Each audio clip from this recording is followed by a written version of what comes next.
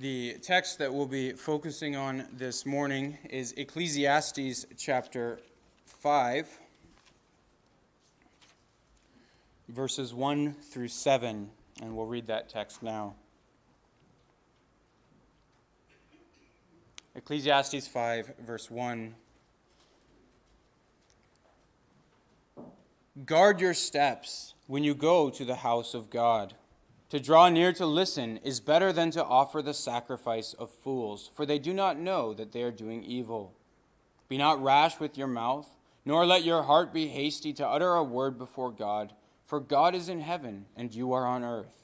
Therefore let your words be few. For a dream comes with much business, and a fool's voice with many words. When you vow a vow to God, do not delay paying it, for he has no pleasure in fools. Pay what you vow. It is better that you should not vow than that you should vow and not pay. Let not your mouth lead you into sin, and do not say before the messenger that it was a mistake. Why should God be angry at your voice and destroy the work of your hands? For when dreams increase and words grow many, there is vanity, but God is the one you must fear. So far, the reading from the text.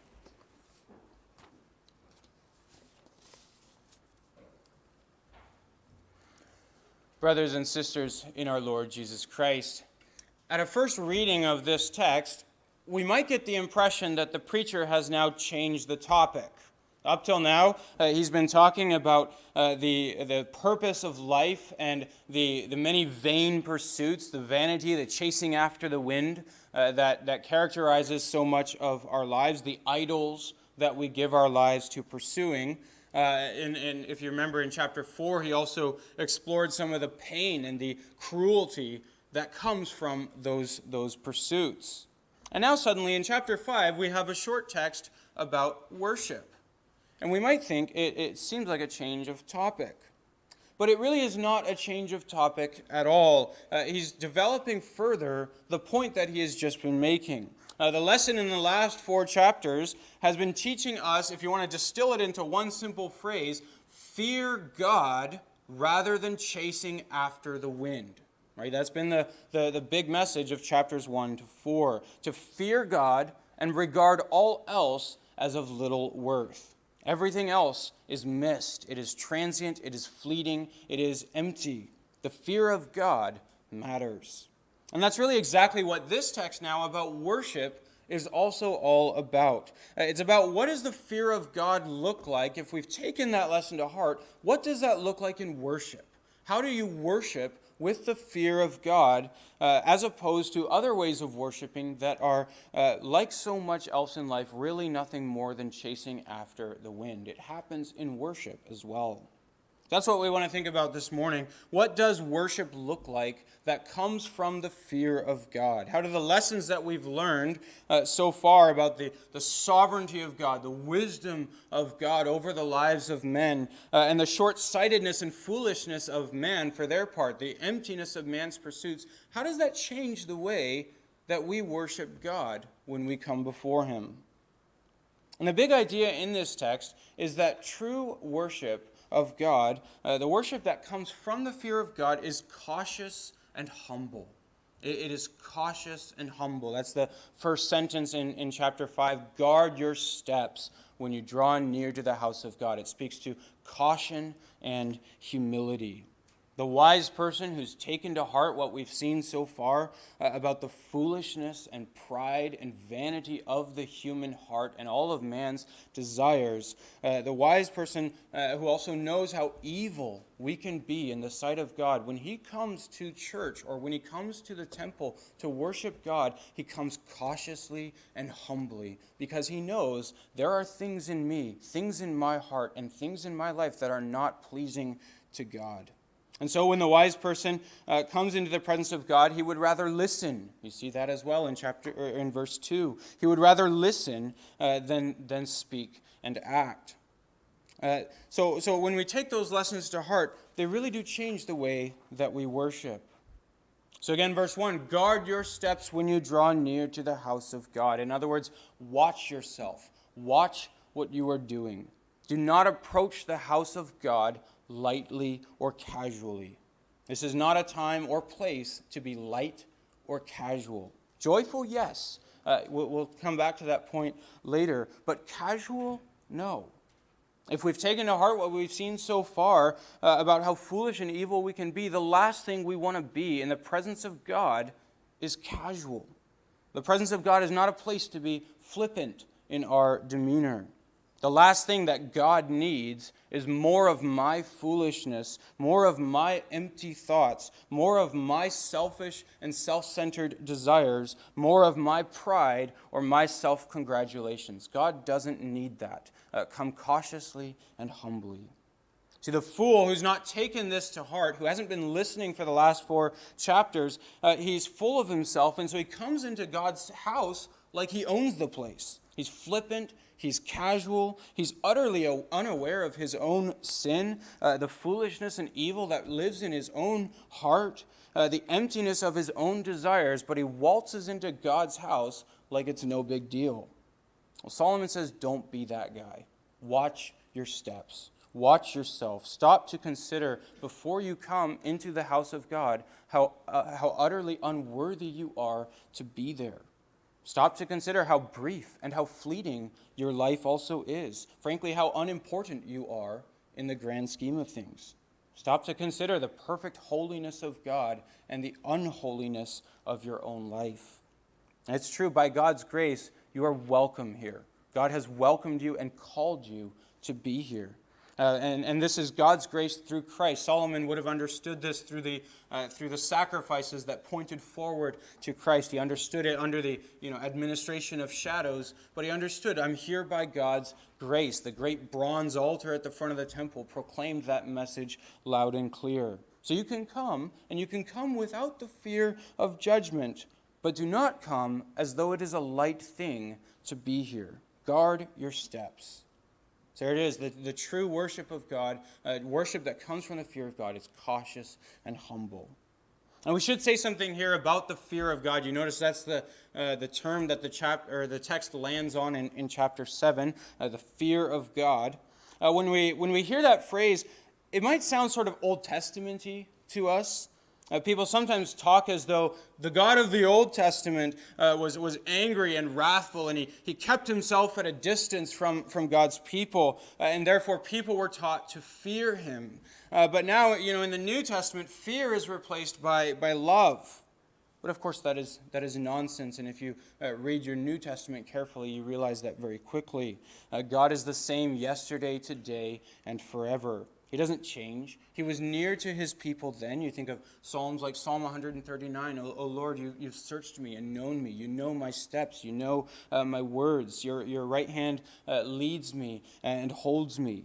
The Old Testament, too, is full of mention of God's love, his steadfast love, the most common way of speaking of God. And the corresponding calling then, too, to love him, not just to fear him, to love him. What's the most famous commandment of the Old Testament? Love the Lord your God with all your heart, soul, mind, and strength.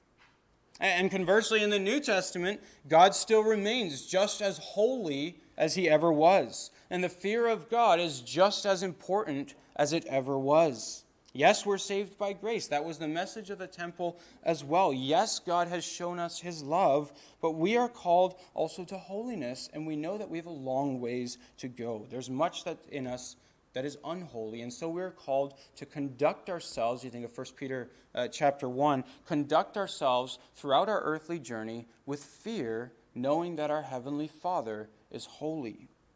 You get a glimpse of this too in Hebrews 12, which we read a moment ago, where we see that what we've inherited in the New Testament, though the grace is even richer, yet it is not something that is less frightening than what the people of God experienced in the Old. The author to the Hebrews describes the fear that captivated the hearts of God's people then, including even someone like Moses, who was speechless before the sight of God's holiness.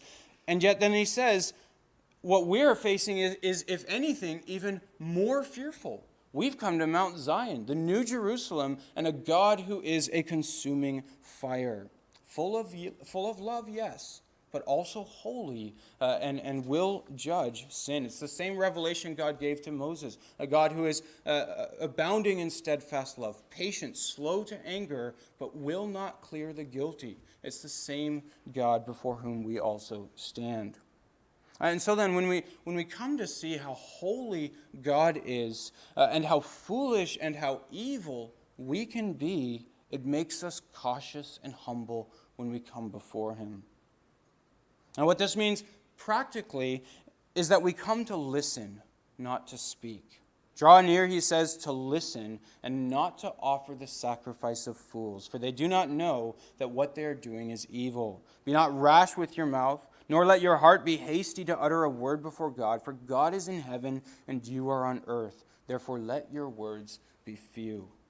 Draw near to listen. The reality is we love to have our voices heard. We love to have ourselves put on display. We want our emotions to be put on display, or our piety, or our religiosity put on display. It's a perennial temptation for really any religious people. And it happens in Christianity in almost any church setting, whether you're talking high church ritualism, thinking of like Roman Catholicism or Anglicanism, what's called high church ritualism, or low church emotionalism. In either end of the spectrum, there is that same temptation to put yourself and your religiosity and your piety on display. We want it to be all about ourselves. And Solomon warns us against this. Keep yourself to yourself. Keep your opinions, your emotions, your public displays of religiosity to yourself. Don't come to church to show off how smart you are, how pious you are, how whatever the terms are today, how authentic you are. Come to church to listen to God. And it's not that any of those things are wrong, of course, in themselves. You think of emotion. Emotion is an important aspect of worship. You see this in virtually every one of the Psalms that speak about joy, delight in God's word, or sorrow for sin. But it's very easy, and it's a temptation in every generation for God's people to go to the temple in the Old Testament, or God's people to go to the church in the New Testament, to come here to show off how good, how religious, how committed, how moved, how emotional we are. And the temptation is that our public display no longer matches the truth of our private life. Solomon warns us, guard your steps. You are not as religious as you think you are. God is not as impressed with you as you think he is. God sees right through your display of piety to a heart that is in many ways still full of guile and deceit. Guard your steps. Better to listen, he says, than to come and offer the sacrifice of fools. And really what that form of worship amounts to in the end is idolatry and sin. So Solomon says, don't be the fool who doesn't even realize that what he's doing is wrong. It's sin, and he doesn't even know that he's sinning because he's so full of himself. Don't be the fool that thinks he's being religious, who thinks that God must be really impressed with him, but in fact is sinning against God because he's not worshiping God, he's worshiping himself. And that means it's idolatry. Now, one very easy way to measure this is to ask the question, does my private devotion, my private study of God's Word, my private prayer life, and my private relationship with God match what I show in church? This is what the Lord Jesus warned the Pharisees about, right? Where he says, if all you do is pray in public, and you have these long, visible public prayers, but it doesn't match your private prayer life, then go home. Go to your bedroom, close the door, and pray there where God your Father will see in secret. He who knows your heart will see you, hear you, and answer you. Don't come to show off. So there it is. Solomon says, guard your steps when you come to the house of God. Come to listen rather than to speak, because believe it or not, you have a lot more to learn than to offer. Be humble. Come with the purpose to learn. Come trusting that God will teach you if you're willing to be humble and listen and learn. And this affects how we receive the preaching of the Word of God as well. What is your demeanor as you listen to and receive the preaching of the Word? What's your normal first response when you leave this place and get into your vehicle or into your home?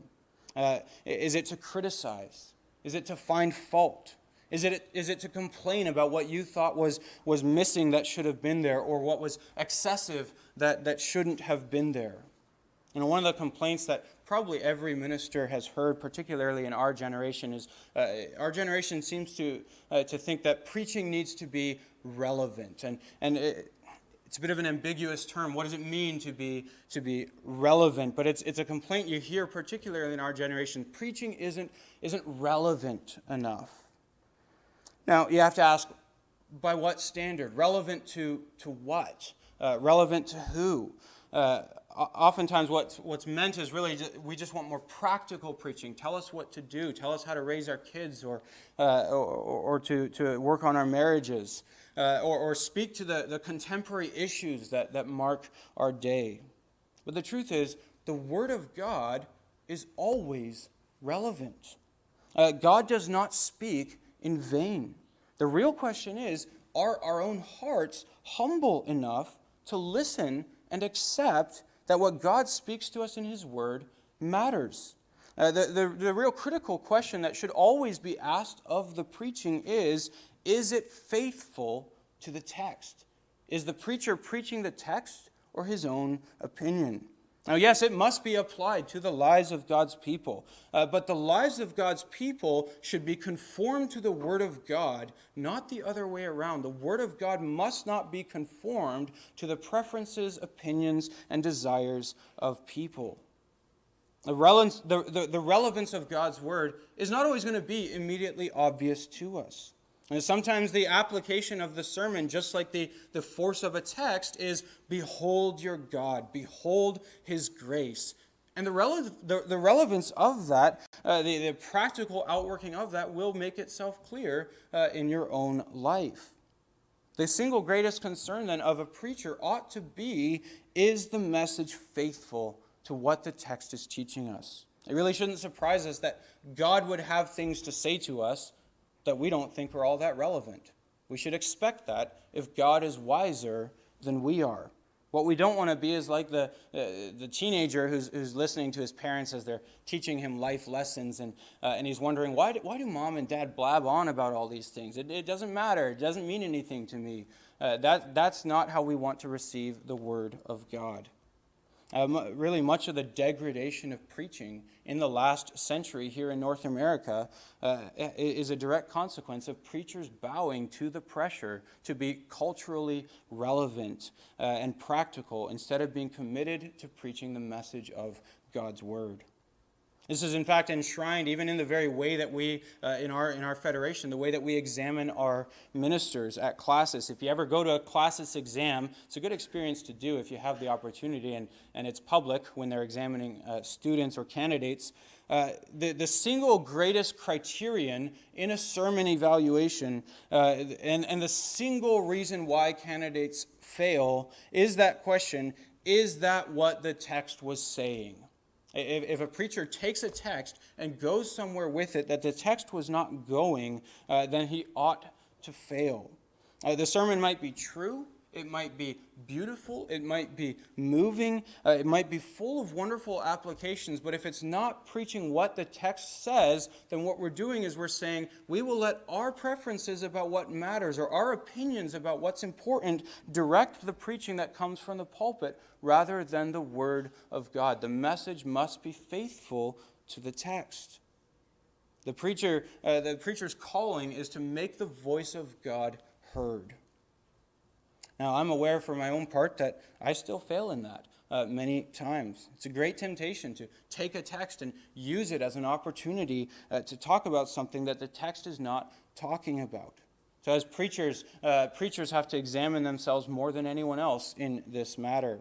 It's part of my sermon writing process that I must first listen to the Word of God, submit myself to the Word of God, repent of sin where the Word is calling me to repent before I ever dare to bring a sermon to a pulpit in the church. It's like the Apostle James says, let not many of you become teachers, for those who teach will be judged with greater strictness. Why? Because you knew what the word said, and if you didn't do it, then you have no excuse. But really, all of us have to examine ourselves in this matter. What is your basic disposition before the Word of God? Is it to listen and to submit to the Word, or is it to assume the role of speaker?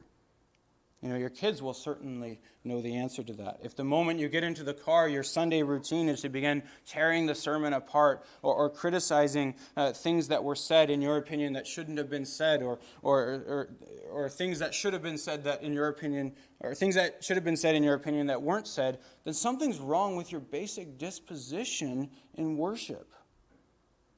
The same is also true of our attitude in Bible study or in our group studies. Is our attitude one of, whatever we find in this text, we need to make it relevant to me. It needs to be about me. If it's only about God, then it doesn't matter. Then there's something wrong with our approach to the Word of God. Now, don't misunderstand the point. It is important to ask the question, now what does this mean for us? How do we live this out? But that question needs to be asked on the premise that we've first taken the time to understand what the Word actually means and what it says about God. And if we insist too quickly, as we are very easily tempted to do, on extracting the material that we suppose is relevant and bypassing that which we deem to be irrelevant, we're going to end up missing out on the one thing we really need more than anything else, which is the voice of God speaking into our opinions, speaking into our world of confusion and distorted priorities and misguided opinions about what matters and what doesn't matter. We're going to miss the voice of God because we didn't listen, because we didn't think it mattered. So here's Solomon's very practical application. Come to listen. Come to listen. Come to hear God speak and ponder the message of God's word for yourself. And sometimes, in accordance with a Bible text, sometimes in the sermon there's not going to be an explicit practical application. Sometimes it's simply, behold your God, behold his grace, and figure out what that means this week for you. If that's the case, that means this week it's your job to take the message into your own heart, to pray it before God, and to figure out how to live accordingly in your own life. You've been given the Spirit, and you've been given the Spirit for a reason. You've been commanded to be constant in prayer for a reason. So if you're not sure how a particular passage of God's Word is relevant or why it matters, take it to heart, bring it before God in prayer, and trust that God will show you why this matters for you. Again, it shouldn't surprise us that God would teach us things that we don't see why they matter. If God is truly God and not just a reflection of our own opinions and preferences, that's something that we should expect. And so if God wants to tell us about 12 bulls for a burnt offering and 12 male goats for a sin offering, maybe we should just listen and think about it. Store it up in our heart, and who knows whether in due time that will show us something from God's Word that we will see why it matters at a later time. And really, our whole attitude has to be that of the psalmist in Psalm 119, where he says, "Your word is a lamp unto my feet. Without your word, I stumble about in darkness. I stumble over my own opinions and ideas. I need your word to see." Our whole disposition needs to be one of, I can't see clearly on my own. I need God's help, and so I will listen when God speaks. And this is true of the message of the gospel as well. The message of the gospel is one that sinners would deem irrelevant. We didn't know that we stood under God's judgment. We didn't think that we deserved hell. If anything, if we wanted God to speak, we would like God to fix the problems of our world. And what does God do? He sends his Son to deal with the problem of sin, which we didn't think was a problem, so that he could reconcile us to himself, which we weren't really concerned about being reconciled to him. That's the message of the gospel, a message that is foolishness, as Paul says, to those who are perishing, but is salvation and life to those who are being saved. Now, a couple of practical applications that I hope you can see are coming from the text. First of all, concerning prayer. One of the ways in which fools love to make their voices heard is in prayer. Now, in our church, we don't take turns doing congregational prayer as some churches do, as they also did in the synagogues. Usually after the sermon, a member of the congregation will be called upon to pray. They do that in the Reformed churches in Brazil, so it's not completely foreign to us, but we don't do it here. But you can easily imagine how, if that was something we did, how quickly that would be accompanied by the temptation for the one who's praying, if he is a foolish person, to take the opportunity to show off just how pious or how insightful or how devoted or how authentic or how vulnerable or whatever else happens to be in vogue he is. We should take Solomon's words to heart here. God is in heaven, you are on earth. Let your words be few. If you read the book of Proverbs, you quickly discover this is one of the distinguishing marks of the wise over against fools, is they generally refrain from speaking. Proverbs 10, verse 14, the wise lay up knowledge, but the mouth of a fool brings ruin near. Proverbs 12:23, a prudent man conceals knowledge, but the heart of fools proclaims folly. Proverbs 17:28, even a fool who keeps silent is considered wise. When he closes his lips, he is deemed intelligent. See, fools love to make their voice heard. The wise would prefer to be quiet. It's as the saying goes, it is better to be silent and be thought a fool than to open your mouth and remove all doubt. The wise assume by default that they don't know everything there is to know, and so their desire is to learn. The fool, by contrast, assumes by default that he knows more and understands more than everyone else, and so his default impulse is to speak. He's always the first one to speak, the last one to understand. Well, Solomon says, don't be that fool, particularly before God. God's in heaven, and you are on earth. In other words, God understands things you don't. God sees things from a perspective that you don't see. Therefore, let your words be few. That's not to say long prayers are bad in and of themselves. There's a place for spending longer time in prayer, particularly in our private devotions. We're called to be devoted to prayer. You see this in the life of the Lord Jesus, how he would spend hours sometimes alone in prayer. So in your private prayers, feel free to pray for as long as you would like. There's something rich and beneficial in spending long amounts of time in prayer. But be careful that your prayer does not become, if it's in public, does not become an opportunity to show off. Instead, pray as one praying to his Father in heaven. And your Father in heaven, who knows your heart, including the follies of your heart, will hear you and reward you. You notice in Matthew 6, right after the Lord Jesus rebuked the Pharisees for their long and wordy prayers, and then he rebukes the Gentiles too for their thinking that they'll be heard for their many words, he then turns to his disciples and he says, instead pray like this. And he teaches them the Lord's Prayer for a grand total of 4 sentences, but 4 substantial and meaningful short sentences. God is in heaven, you are on earth. Let your words be few. If you're called upon to pray in public or to pray at Bible study, to pray in a group, let your prayers be short, humble reflections of a much more substantial and meaningful private prayer life, in which there you've learned to pour out your heart before God and spend meaningful time before the throne of his grace. There's a second practical application as well that Solomon speaks of concerning vows. This is what Solomon calls the sacrifice of fools, in the taking of vows that fools don't intend to keep. Now, this might require just a brief explanation, because we don't make vows, I think, as commonly in our day as the people of Israel did then. The practice of making sacred vows was a common feature of worship in the Old Testament. You think of Deuteronomy 12, verse 6, where Moses is speaking about the eventual building of the temple. And he says, "There you shall bring your burnt offerings, your sacrifices, your tithes, and the contributions that you present, your vow offerings, your freewill offerings, and the firstborn of your herd and your flock." These are the vows that people would make before God. And you hear this again and again in the Psalms. Psalm 22, verse 25, "From you comes my praise in the great congregation. My vows I will perform before those who fear him." Or we sang earlier, Psalm 50, verse 14, "Offer to God a sacrifice of thanksgiving and perform your vows to the Most High." Psalm 56:12, "I must perform my vows to you, O God. I will render my thank offerings before you." And the examples could go on and on.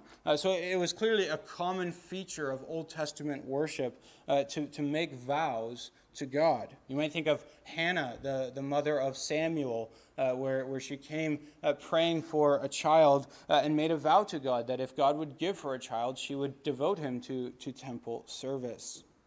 And there is something to be said for the making of vows. You do see a few instances in the New Testament as well. It is good to make thoughtful, wise vows before the Lord.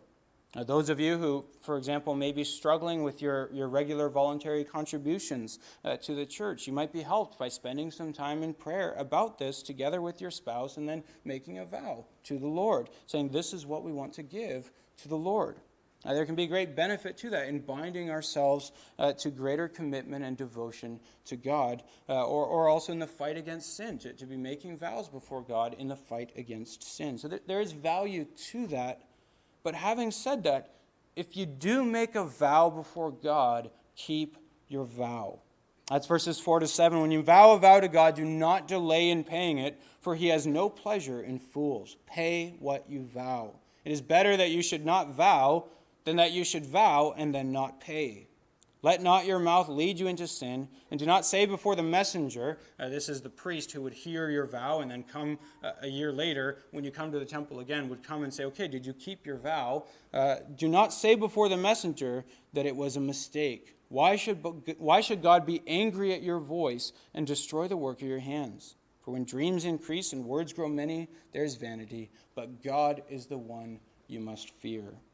And it's easy enough in a flight of fancy or in a surge of emotion to make some sort of grandiose vow before God, particularly if it's in a public setting as it was in the temple. In the temple, it was an expectation that the one who comes to worship would also be making vows before God that would be heard by the priest and perhaps by other worshipers. And there was sometimes even a certain cultural pressure on the worshiper to make some sort of grandiose vow, to do at least as good or better than his neighbor. And as a result, many people ended up making big vows, but rash vows that they had no intention of actually keeping, or where they hadn't first counted the cost of what it would be like to pay that vow.